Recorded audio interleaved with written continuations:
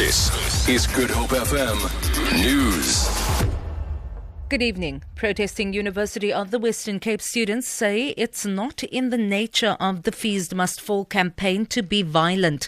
UWC student leader Luxolo Billy says they have never been violent until the police and security shot at them. 15 of the 16 students arrested have been granted bail of 3,000 rand each. They were arrested yesterday after a day of mayhem on campus. Students have also accused the media of misrepresenting them. Addressing a media briefing in Bellville, Cape Town, Billy says they are not hooligans. What happened yesterday, it is also very unfortunate. It is not a culture your fees must fall to be violent. And to kumasha institution yetu. We value imfundo yetu. We value that building because it is our home. Yes. So we must set the record straight.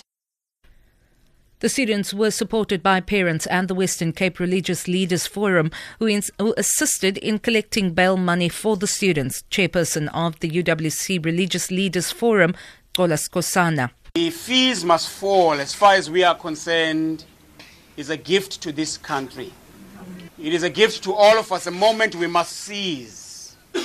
It is not a personal struggle against or a vendetta against a personal family or somebody. It is a gift to the country that will move us forward to the future that we all want.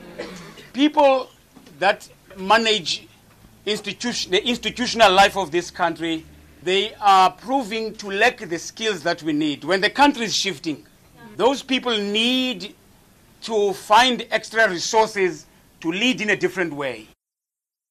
Foreign students studying in South Africa can breathe a sigh of relief after the Minister of Home Affairs announced that his department will waive visa regulations for those whose visas have expired. Malusi Tegaba says the waiver is applicable to students whose visas expired at the end of October. He says students will be allowed to stay in the country until December 31st. About 100 wood and iron structures have been destroyed in a fire at Hout Bay. Cape Town firefighters earlier battled to contain the fire, which swept through Imizamo Yethu and Mandela Park. Fire and Rescue spokesperson Theo Lane says the fire has since been contained. No injuries or fatalities have been reported and the cause is still undetermined. Our crews are still on the scene and busy with mopping up operations. The City of Cape Town says it will spend an estimated 180 million rand on the refurbishment of the Strand seawall. This is to protect Beach Road along the Strand beachfront from sand and frequent flooding during high tides and storms. The refurbishment, which will take place in 3 phases, forms part of the City of Cape Town Strand Pavilion Precinct upgrade project and will commence by the end of January next year. Cape Town Mayoral Committee member for Transport Brett Heron says they have seen the impact of the weather on Beach Road over several decades. He says waves, sand and debris often obstruct sections after storms, partly because of the disintegration of the seawall.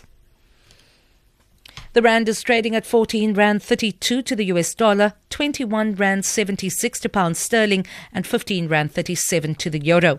Gold is trading at $1,082 an ounce and the price of Brent crude oil is at $45.08 a barrel. For Good Hope FM News, I'm Vanya Kluter-Collison.